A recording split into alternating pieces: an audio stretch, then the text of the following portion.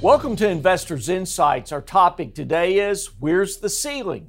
That's a question that clients continue to ask us as we see the strength in the market and we've seen equity prices and values move up. I'm joined this morning to answer that question by my distinguished colleagues who came at me full steam this morning with information, Trey Booth and Adam Van Zandt. Guys, I really appreciate all the data you provided this morning. Adam, you especially came at me full steam. As I like to say, our portfolio strategies meetings are not for the faint at heart, and don't take it personal. So with that, you had some great data on where's the ceiling and possibly where's the floor. And that's the question we'll be trying to answer in these coming weeks as we see the volatility in the market. So go ahead and talk from a technical analysis standpoint, Adam. Talk to us about what you're seeing out there. Yeah, thanks, Greg. And to your point, we think it's important to carve out some time during the vlog to give you some important data points from a technical analysis standpoint in the markets. We saw a pullback last week, early in the week, and we saw a slight surge towards the end of the week that ultimately led us to a Friday S&P close of 4,173. That pushes our new resistance level to 4,200.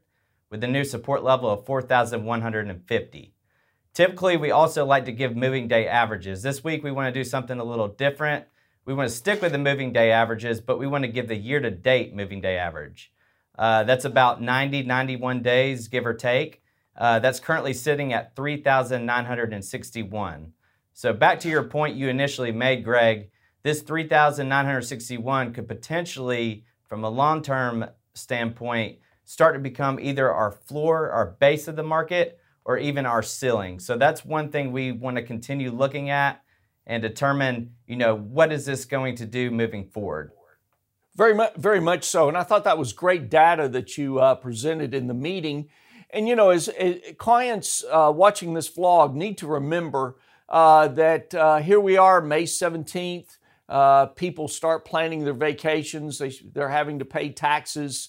We see investors start to sell things in the market to cover those expenses. In addition to that, we also still have the issue of inflation. Clients are asking about that. We've got concerns about supply chain that's going on out there in terms of companies that are just buying up product to make their products because they're concerned they can't get that product they need later. So it's also caused inflation to become a topic. But Trey, you addressed where I think it really falls into place on the earnings side, which also ties in to floor or ceiling in terms of what Adam just shared. Can you share that with the people watching? Yeah, definitely. Thanks, Greg. So over the last month or so, we've had a really phenomenal reporting season of earnings for the first quarter.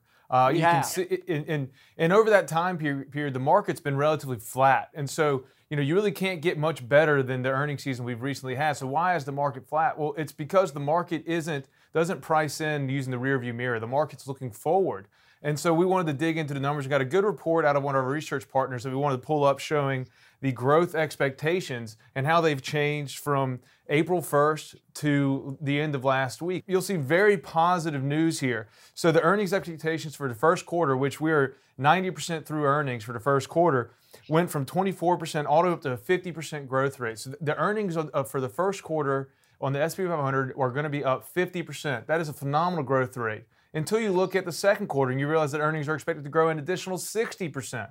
So we're looking forward to the next few quarters to very strong numbers.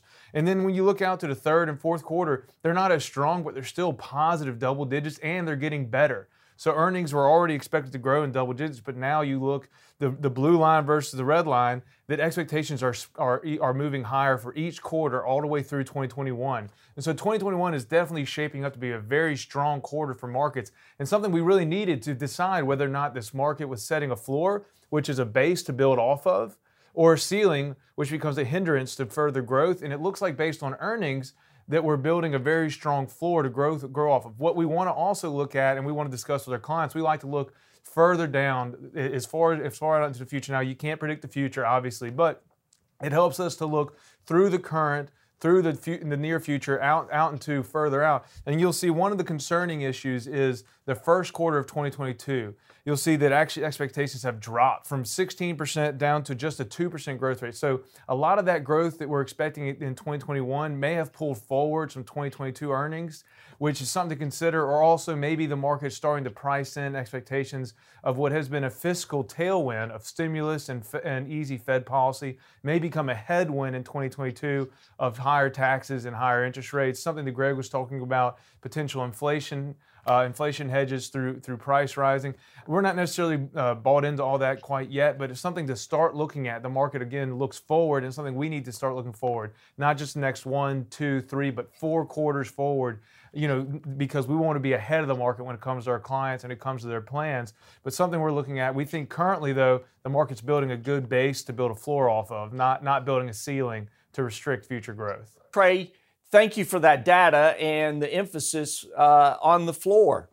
We don't have a 100% answer in terms this is the floor, but we're going to continue building off of this to keep everyone updated. But earnings definitely reflect stock prices. And for those clients out there that have been concerned about this market movement and volatility, we think it's a great explanation as to why the market has shown so much strength.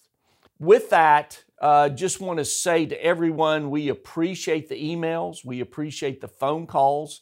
After you watch these vlogs and the additional questions that you have, the additional discussion that you want to have with us, we thoroughly enjoy all that.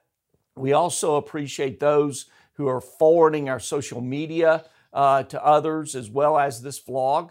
And also don't forget our podcast. We're going to continue building on our podcast and take time to listen into it as well.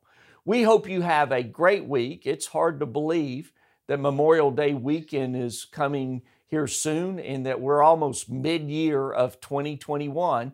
But hopefully this has given you insight about earnings and also where's the ceiling, and hey, maybe we found the floor. Have a great week. Thanks.